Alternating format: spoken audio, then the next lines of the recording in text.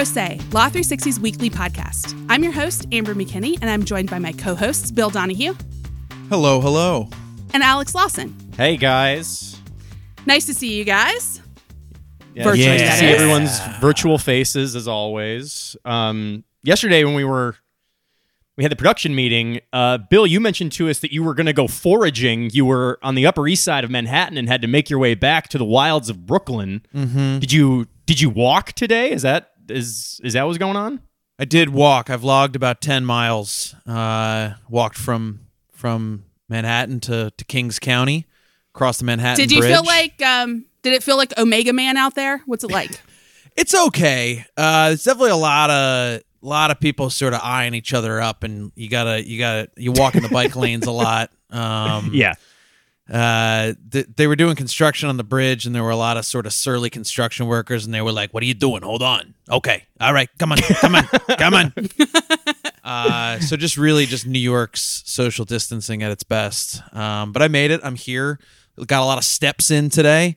That's good. It's better than the normal quarantine situation, which is like you walk 15 steps all day. Like, Couch wow, to fridge to yeah, bedroom. yeah. That's pretty much Been it. a long day on the couch. Better retire to the kitchen. Yes. Amber, also, I wanted to credit you for going Omega Man and not the much easier I Am Legend ref. Oh, thank you. Thank you. I went for that. classic. Good. Sure. That's good. Sure. Well, we're very happy you made it back in one piece, but we've got a show to tend to, and what exactly are we going to be talking about today? Yeah, so I just want to let our listeners know we're going to do another all-host show today, and for the first time in a while, we've got some non-coronavirus news to kick off with. And That then can't a be little, right. I didn't I know, know right? there It was such a feels thing shocking. as non-corona news. Yeah, anymore, and but then a yes. little later in the show, Bill's going to give us a nice historical look at how the law changed after previous pandemics, which is just an interesting thing to be talking about in this moment. Noted American history major Bill Donahue here, really finally putting it to use. We're all leaning into our strengths in these dark times. So Yes. to that end, you guys know I love talking about the high court. So that's what I want to get to like right off the bat in the show. The Supreme Court's been pretty active despite the circumstances. They actually released 6 decisions this week.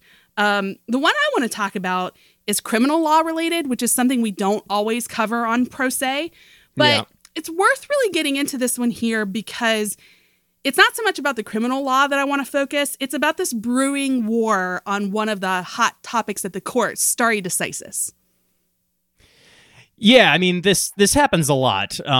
Where I mean it happened. It's happened throughout the history of the court, but especially in recent years, the court is often confronted with precedents that it has put on the books that many people feel were either wrong at the time or perhaps have been outgrown due to technology or the arc of history or things like that.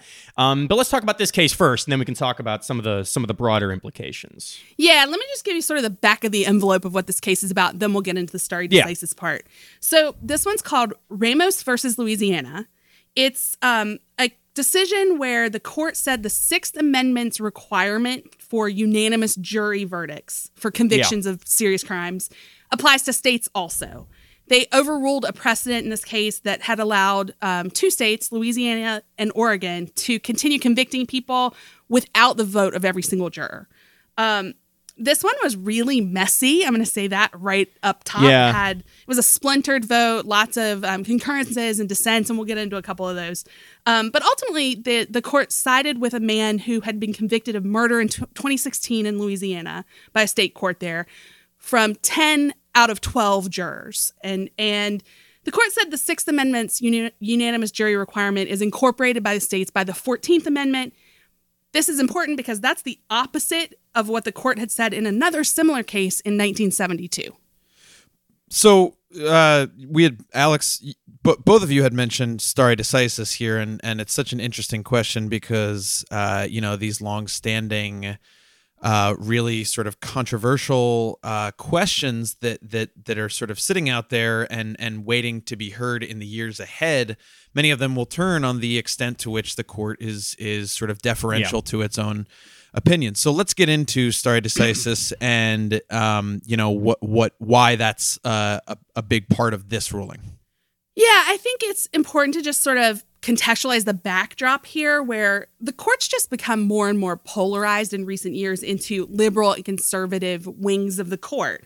So we've seen a lot of 5-4 splits where the 4 liberals have accused the 5 conservatives of overturning past precedents, not because of some, learned scholarly approach, but simply because they had the majority to do it. Yeah. So this case, in its own way, was a bit of a curveball to talk about this because it wasn't one of those 5-4s. This ruling was 6-3. This time it had 3 liberals and 3 conservatives form a majority to overrule a precedent. And the remaining 2 conservatives and 1 liberal, it was Kagan was the 1 liberal in that group, stuck with stare decisis and wanted to uphold the prior precedent. So it's a weird grouping here. But a lot of them explicitly weighed in on what they think of the principle itself. So that's kind of the meat of what we're getting to here. Yeah, you referenced already that it was kind of like there wasn't like neat lines of coalition building or whatever. Right. And I love when opinions like that come down and some Supreme Court reporter always screen grabs the summary of who said what, and this one is like a long block of text about who was with who. It's a wild one. But yeah, like you say, because of the importance of turning over a relatively recent precedent, they all kind of took a bite at the apple of saying like what they feel about the issue of precedent. What exactly did they say? Yeah, I want to go through a few of them one by one to sort of lay out sort of the battle lines here, because I think it's informative for what camps we could see in future decisions. Yeah. So Alito more or less called the liberals hypocrites. In his dissent, he said, "The doctrine of stare decisis gets rough treatment in today's decision." And this is piggybacking on oral arguments for the same case, where he specifically pointed out that liberals who had wanted to overturn this precedent, it's called Apodaca, had, quote, lectured pretty sternly in a couple of dissents about the importance of stare decisis. Yeah, so he's mincing no words there. He's like, you guys can't have it both ways. Either you love stare decisis or you don't. Yeah, I mean, they all go around all the time with sort of various, I mean, depending on the issue before them, about the relative strength or weakness of precedent and its importance. But what did some of the other people say? Yeah, so the counterpoint to Alito was really Sotomayor. She explained why she was in that majority grouping that did overturn a precedent here.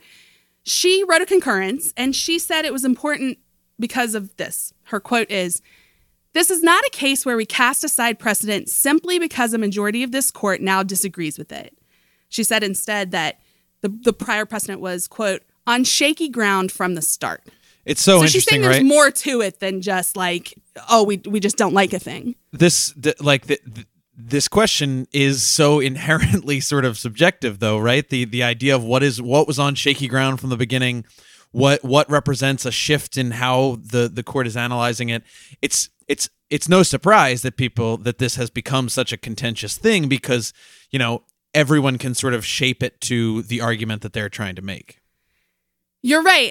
And this had some other wrinkles, 2 more justices I want to talk about that sort of play into that. Is there a way to be more clear about how to do this and where we all stand? Yeah. So Kagan was actually the one liberal that dissented with 2 conservatives and said we should have upheld prior precedent.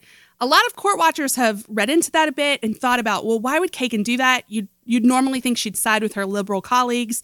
But she just really believes in stare decisis. She wants it to be something that is adhered to almost always with very little exception. So I think she was really staking her ground on how important she thinks that principle is. Mm-hmm. But then on the flip side, you had Justice Kavanaugh.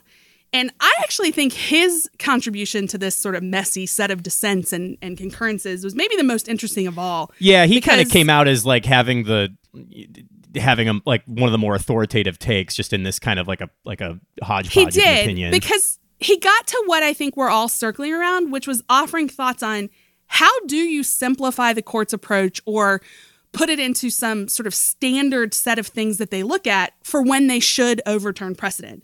So he wrote a whole concurrence where he called the current situation a real muddle. He said that stare decisis is posing a problem for the rule of law and for this court. And so what he ended up doing, he sort of bemoaned this lack of a roadmap. And so he did what justices do. He wrote one. He offered up the idea that, all right, well, if we're going to have to keep confronting this, and we're obviously going to have to repeatedly with things like abortion, a lot of discrimination-related things that could potentially upset some precedent that are on the docket. So he said there should be a more neutral way to assess this than just what are your political leanings at the time.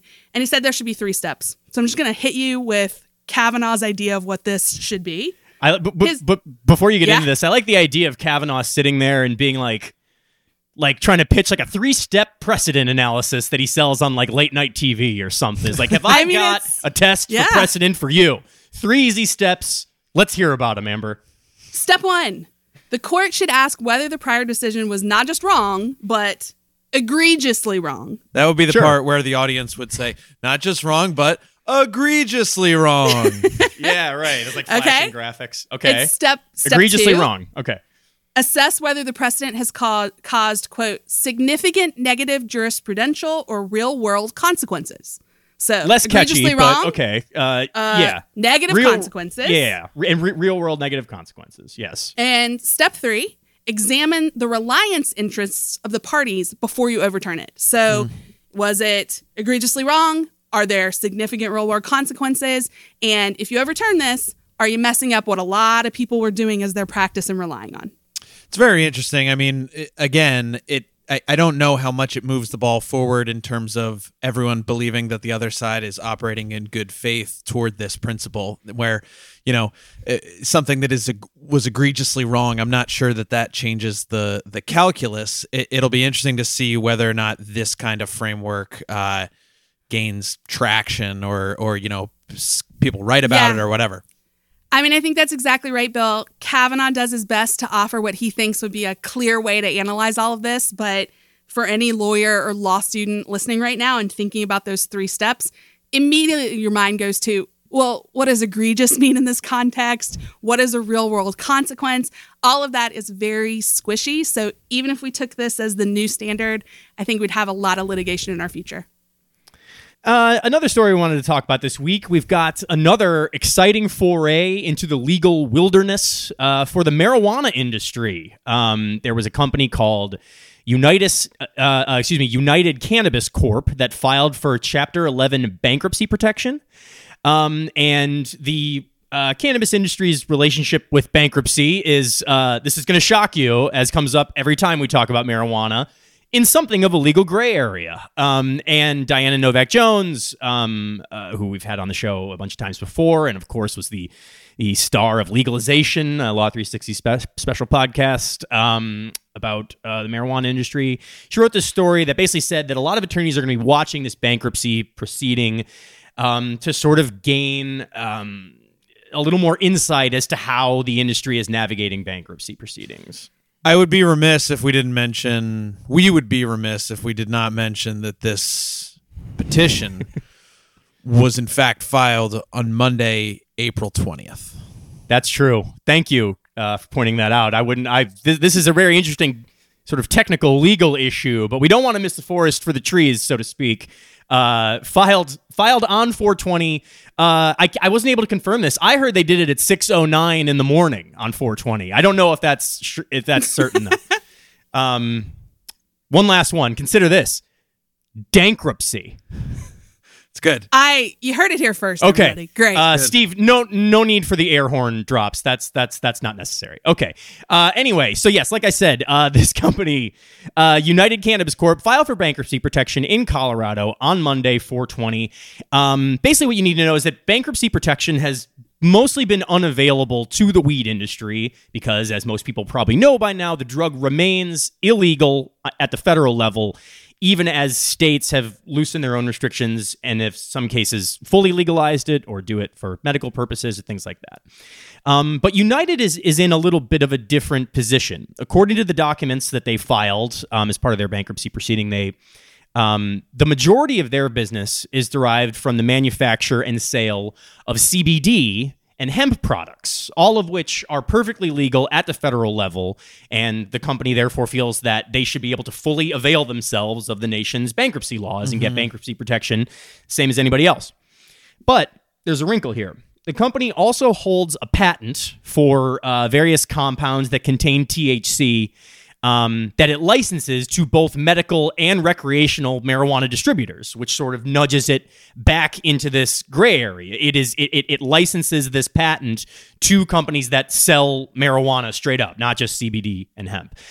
So it's trying to say, listen, most of all the business we do is just this CBD stuff. We should be able to, use the bankruptcy laws if we enter financial distress and not be hamstrung by the fact that we license this one patent. I can see how this is going to get really complicated. I know in a bunch of other areas of the law, cannabis companies have made similar arguments about things like taxes, where they're like, no, a bunch of our stuff's legal.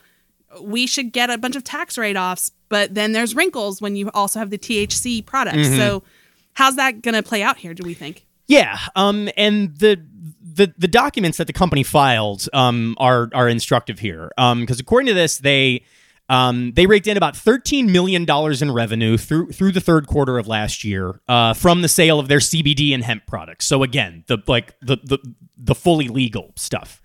But the documents also showed that they got just about $68,000 from what they called licensing and consulting. This ostensibly loops in the revenue generated by its patent, right? That it licenses out to marijuana, the people who sell marijuana. So there's no question that it's a small portion of the business. That's $68,000 on licensing versus $13 million for CBD and hemp.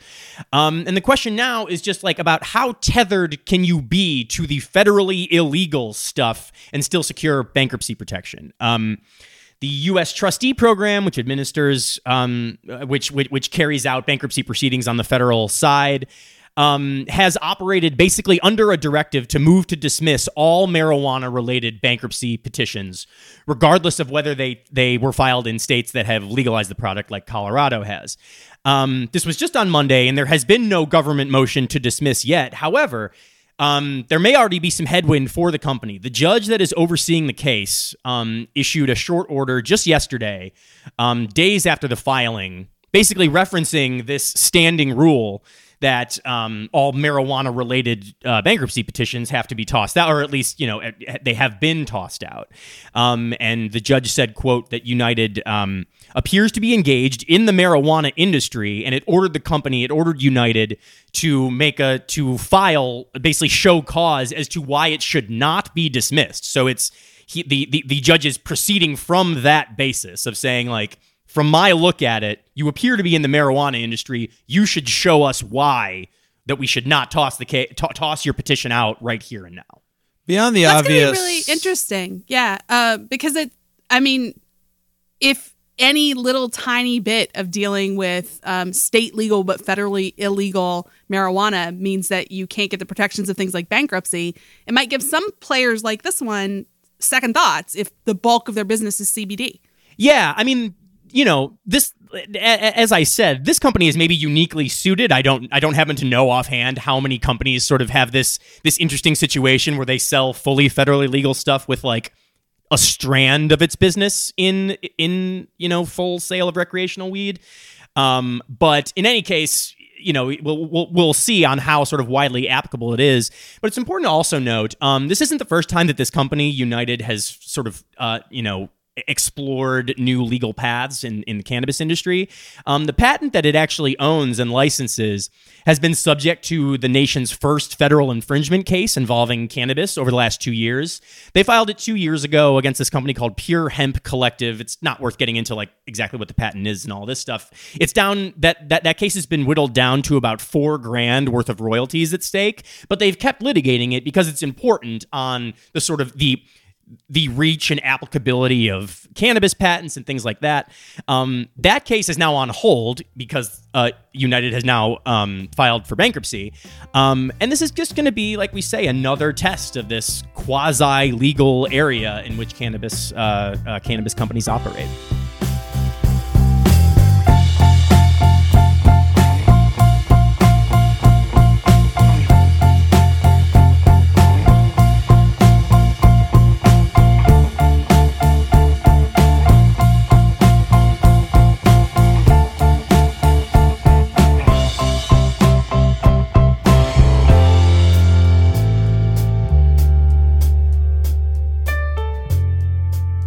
So as we hinted at the top of the show, we're going to have a little history lesson as our main segment today, talking about an interesting historical analog for our current times, which, everyone keeps talking about it being unprecedented and historical, but there is an interesting precedent in the form of the 1918 flu pandemic, which killed millions of people around the globe and saw pretty similar shutdowns in the United States in 1918 and 1919. There's not actually as much case law, like legal opinions that came out of this, or perhaps there's just not as many floating around super well preserved as we would hope for from a century on. But there's some interesting cases that deal sort of directly with that.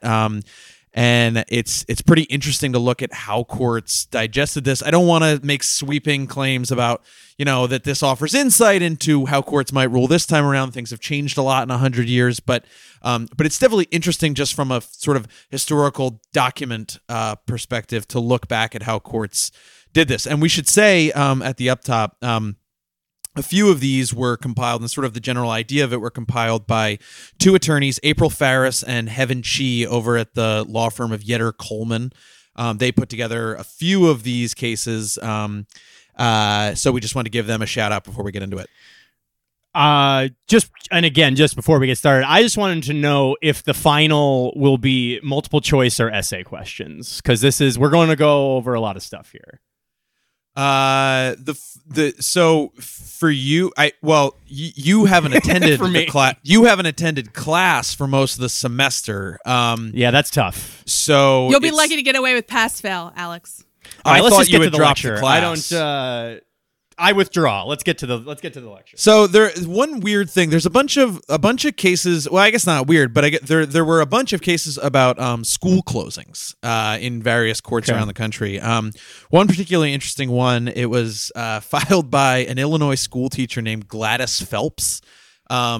Very school teachery in 1919 kind of name. I was gonna say this is really hitting the hot spot of the segment right now. So she sued her Illinois school district after they refused to pay her for the time when the school was shut down. It was a whopping $100 for 2 months of salary. Oh boy, yeah, tough times for Gladys. Yeah. So eventually the Illinois Supreme Court ruled in 1922 that an epidemic like the flu in 1918 was not an act of God that would have allowed the school district to avoid paying the teachers. They said that teachers who were ready and willing and able to teach had still, that it wasn't the kind of situation where the school district can just fully back out of paying them. There's also a bunch of business cases that go, sort of about various ways that businesses were affected by the pandemic in 1918. In 1920, the South Carolina Supreme Court ruled on a case against Western Union that was trying to hold the company liable for a delayed telegram that caused the plaintiff to lose sales. Sort of. I love how specifically dated these are. Yeah. Between the names and the teacher salaries and the method of communication. Yes.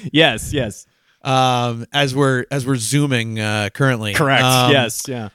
So the court ruled against Western Union. They said that Western Union had defended themselves, saying that they shouldn't be held liable for a delay that was, quote, due solely to the prevalence of an epidemic of influenza, which was an act of God. The court rejected that and held the company liable. I think what I love about the ones you've mentioned so far, Bill, is that it doesn't sound that dissimilar from some of the cases we've been running down in the Law 360 stories we're writing. Force majeure has been all over our stories, and it's like a lot of this is really to which this is that. Yeah. Yep. There was another interesting case in a Kentucky appeals court in 1921. A construction company had claimed it was entitled to a larger payment after it had completed a job. The argument was essentially that the epidemic had made labor far less available than in normal times, so the task was more expensive and more difficult to complete. But the court ultimately rejected that, saying it was not an excuse to demand more money for the job that you had already agreed to. A year later, there was another case in the same court, actually, filed against a drug maker. They were ultimately held liable for accidentally substituting a patient's prescription for another medication that ended up hurting that patient. The company, again, they argued that they sort of used the epidemic as a reason for why this had happened. They said the mistake was due to short staffing caused by the flu outbreak. But again, the court rejected it, saying that, you know, that yes, you were short-staffed, and yes, it was because of this, but that is not enough to get you out of behaving the way that you contracted that you would. It's pretty interesting. I mean, like you said, this is a handful of cases that have, you know, like you say, survived, you know, the test of time. But and we wouldn't want to read too much into them as far as what's going to happen with regard to corona litigation. But it's interesting to note that, I mean, in all the ones we've mentioned, like you weren't given a lot of leeway because of this outbreak. Yeah, and it's I think, as you said, it'll be fascinating to see the extent to which the court views this as, you know, an end times kind of thing where it truly is different than other situations, or, you know, something where it comes up, it's a thing you have to deal with, but it's not really sort of it doesn't allow for completely different circumstances.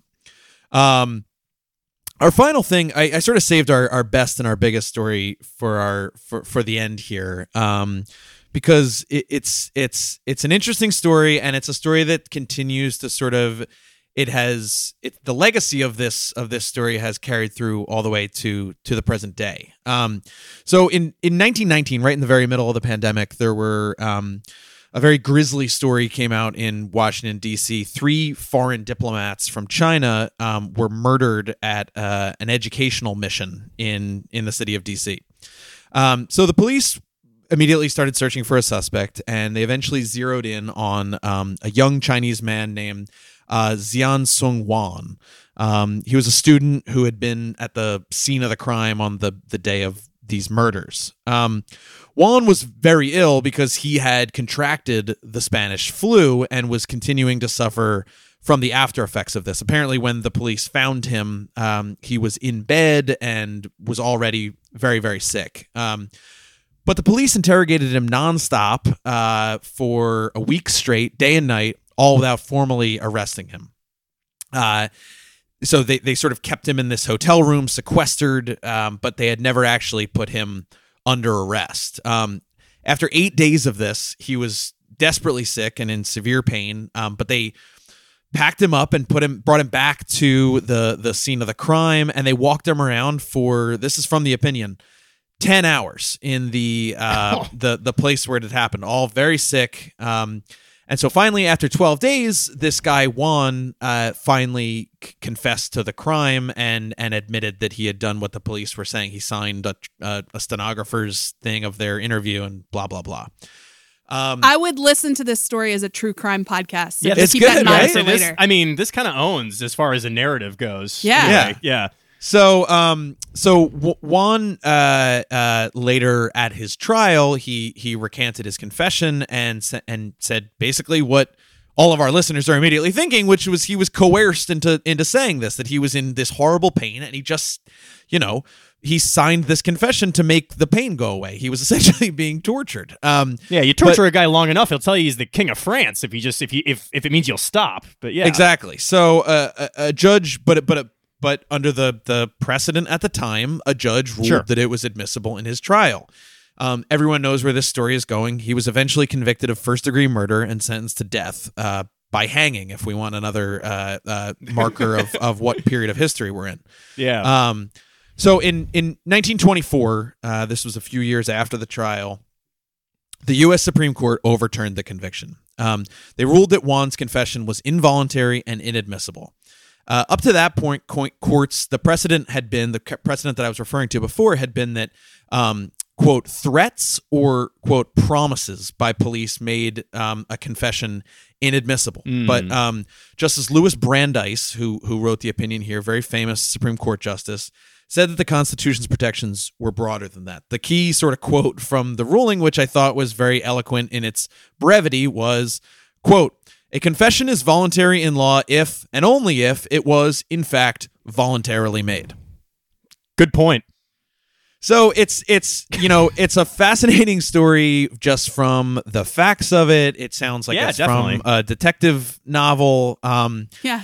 But I think what made it jump out to me, and as I was sort of researching this segment, was that it has carried on much further than just the flu pandemic. It's more than just a flu pandemic story. So in 1966, in the ruling of Miranda v. Arizona, which you guys know and many listeners will know was a landmark ruling on the rights of criminal defendants to be informed of their constitutional rights. It's where the Miranda test comes from, the right to remain silent, the right to an attorney. When that ruling was issued in 1966, Chief Justice Earl Warren repeatedly cited Wan's case, the Brandeis opinion in Wan's case, and quoted from it at length. So, this case that it brings us all the way back to 1919, and it was so rooted in that previous period of our nation's history, still lives on to today. I mean, there's all sorts of ongoing problems with what constitutes a coerced confession and other aspects of that it still comes up. But that Miranda rights speech that is read to a criminal defendant every time they're arrested, in a small way, traces back to this case and to the 1919 flu.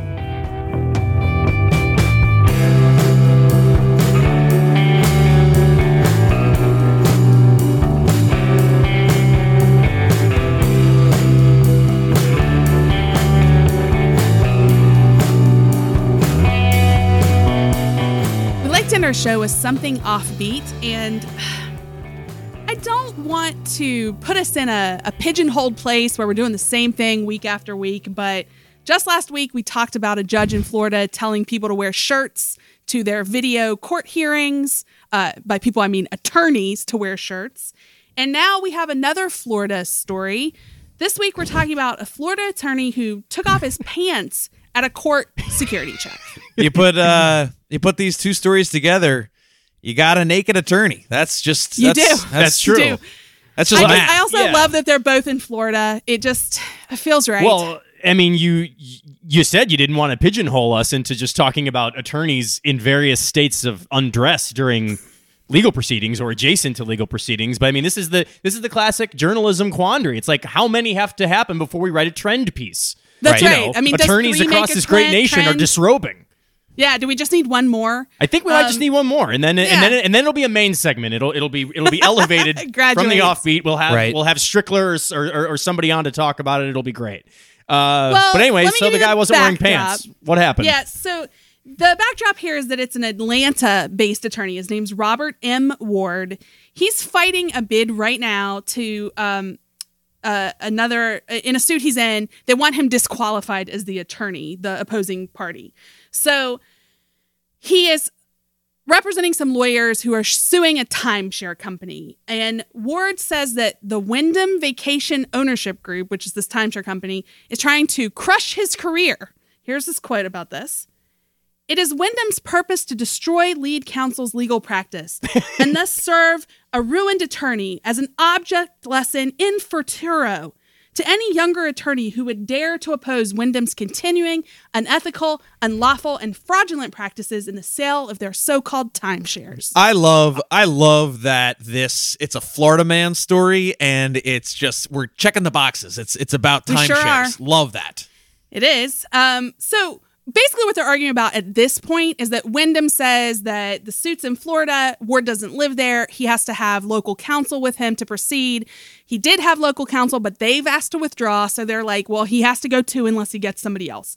So as part of their argument about that, about having local counsel, they pointed to an incident back in January where Ward essentially got huffy with security guards at a Tampa federal courthouse and took off his pants. Just was he was making a political statement? He was what? It Go would be on. so much better if he was making a political statement. It's far simpler than that. Reports say that in January, Ward was asked by security guards at the courthouse at one of the normal checkpoints as you're coming in to take off his belt. This happens all the time at courthouses, at museums, at places that do security checks. It's pretty common to have to take off a belt because they have metal on them. Yeah. There was some back and forth, and he eventually just took off his pants. Ward, in a later filing before the court, admitted that he had disrobed in this way, but he said he was given express You got me. permission. Hands up. He does the Walter White. You got me. Sorry. Yeah. Go ahead. But he said he had express permission to do so by the officers after they refused to conduct the normal pat down. It's like Reggie, the security guard, told me pants I off. can just take off my pants, right? Yeah. Right. We're doing the no pants dance. Yeah, this all came up as a judge looking into this incident, as you would imagine they would. Back in February, a judge didn't seem very happy, although Ward has continued to practice in the jurisdiction on a pro hoc vice basis. But the judge said, Ward's behavior demonstrated a lack of respect for the legal system and those who serve it. His behavior was discourteous, uncivil, and undignified. Above all, Ward failed to uphold the honor and dignity of the profession. He failed to uphold something. Yeah, right. Well, I want to say,